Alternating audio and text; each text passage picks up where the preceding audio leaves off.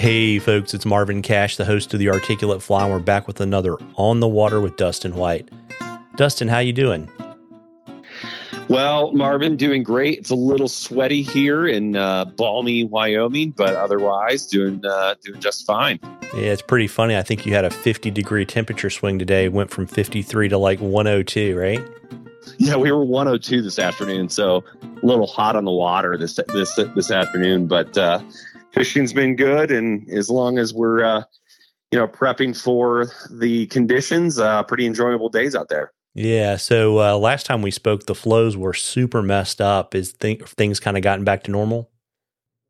We're getting there. On the reef, they actually bumped us last week up to 1,500 from 1,000 CFS. And we're expecting another bump here any day now to hopefully get us up into at least over the 2,000 CFS hump, which will be really, really great. That'll start flushing out both the sediment and the moss that's kind of prohibited us from fishing the lower sections of the reef. And so that's just going to be good for the fishing, good for the fish, good for the anglers. And so we're really looking forward to that.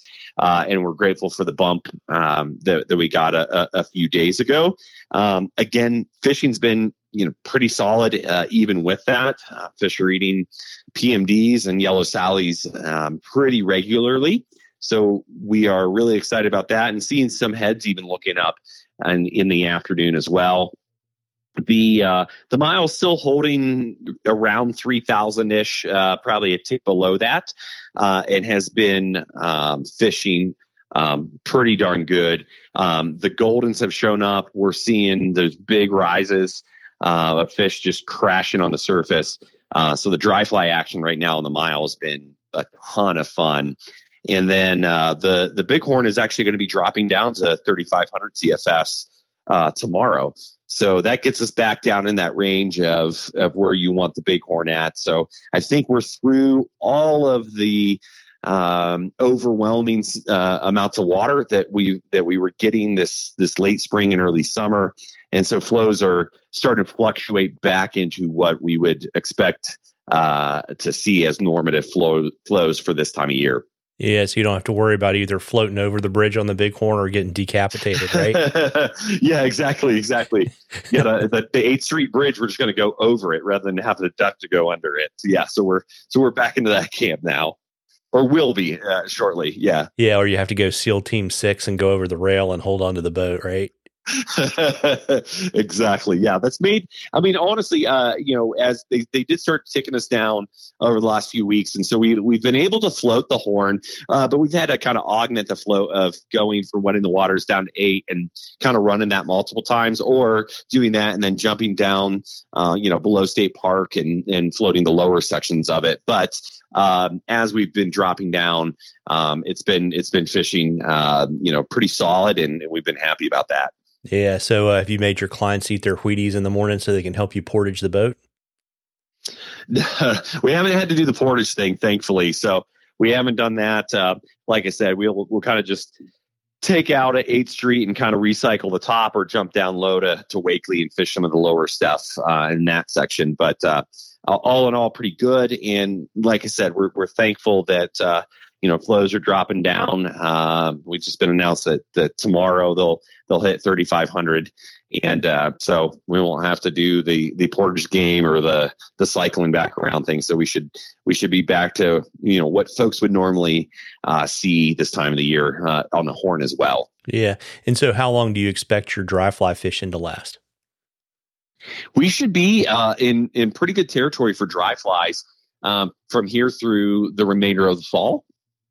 Typically, at least on the mile, the big thing that keys them in really is those golden stones, which we are right in the thick of now. It's a ton of fun. If folks are in the area or willing to make the drive to make the jaunt out to the mile, this is the time to do it. This is the time of year where all of us guides just get so stoked to go fish it. We are we're on cloud 9 now there. And then on the reef, they'll start to see hoppers, hopefully those tall grasses we've had are going to start to dry out a little bit near the river, going to drive those hoppers near it.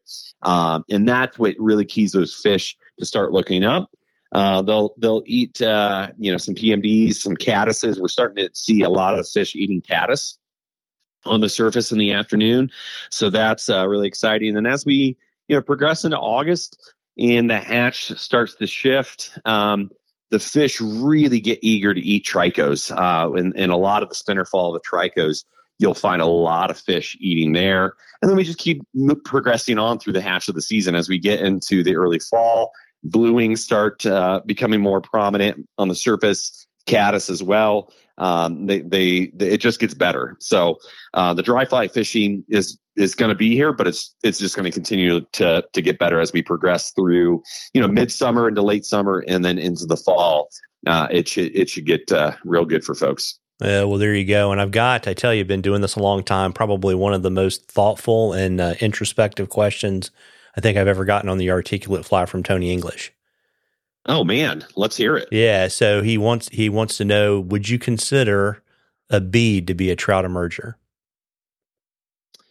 Wow. That's a great question. What I would tell Tony is, it's not rocket surgery.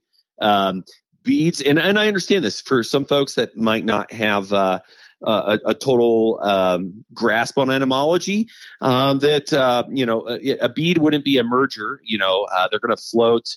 They're not going to float up. They're not going to rise up as we would expect to see with our aquatic insects. So a bead that would be mimicking, a trout egg or a sucker egg that we have here in the North Platte, or any other fish species that's spawning, most of those eggs are going to hang pretty close to the bottom. And so, if you're fishing during a particular species spawn that the trout are eating on, again, we just came out of the sucker spawn where the trout were really keyed in on sucker eggs. We would utilize a bead for that. We're going to go a little deeper, a little longer, a little heavier so that those beads are hanging near the bottom. So that's a great question from Tony, and really encourage him just to, keep pressing in and learning. That's great. Yeah. You think he should try fishing them on the swing?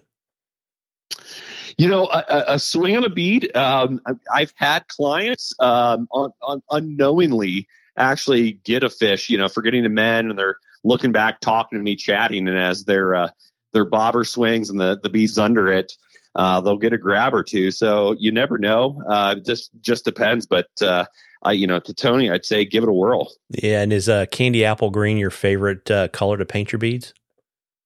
Ooh, great question as well. No, I'm all over the map with my beads. So we get pretty techy with them, especially in Northeast Ohio with our fish that come off of Lake Erie, but even our fish here in central Wyoming. We're always trying to stay ahead of the rest of the trend from the other guys, the other anglers. So you're trying to get that little bit of uniqueness to your pattern, whether it's scaling up or down a size, maybe shifting the color, customizing it with some of the nail polish. We're big into that, but I haven't tried the candy apple red yet. Yeah, and then we'll just stop there. I won't even ask you about the flavored nail polishes if those work for trout. No, it works great for catching me. I just sit there and gnaw on them the entire time, so it's not great for the fishing. It's like power bait for Dustin. It is, especially if it's Skittles flavored. That's my jam there. There you go. Well, listen, folks, we love questions on the articulate fly. You can email them to us. You can DM us on social media. If we use your question, I will send you some articulate fly swag. And we're in a drawing for a half a day of fishing with Dustin. Great way to try out Central Wyoming fishing. And Dustin, before I let you hop, you want to let folks know where they can track you down and book in fish with you this season? Absolutely. I guide proudly for the Ugly Bug, which is located downtown Casper on South Center Street. You can swing in the shop, or you can give them a call at area code 307-234-6905. Well, there you go. Are you doing any center pin trips for them this season? No, I haven't been pinning this season. Not yet. We'll see. I actually saw a guy out the mile not too long ago with a pin set up, and had to ask him if he was from the Great Lakes region. And he goes, "Yeah, how did you know? What gave it away?" And I thought, well, you're pinning there. It's not quite caught on here to central Wyoming, but it's definitely popular back in the Great Lakes region.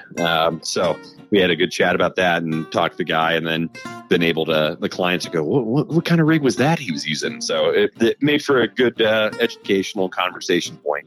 Yeah, and he wasn't even Canadian. No, can you believe it? Well, listen, folks, you owe it to yourself to get out there and catch a few. Tight lines, everybody. Tight lines, Dustin. Tight lines, Marvin. Thanks so much.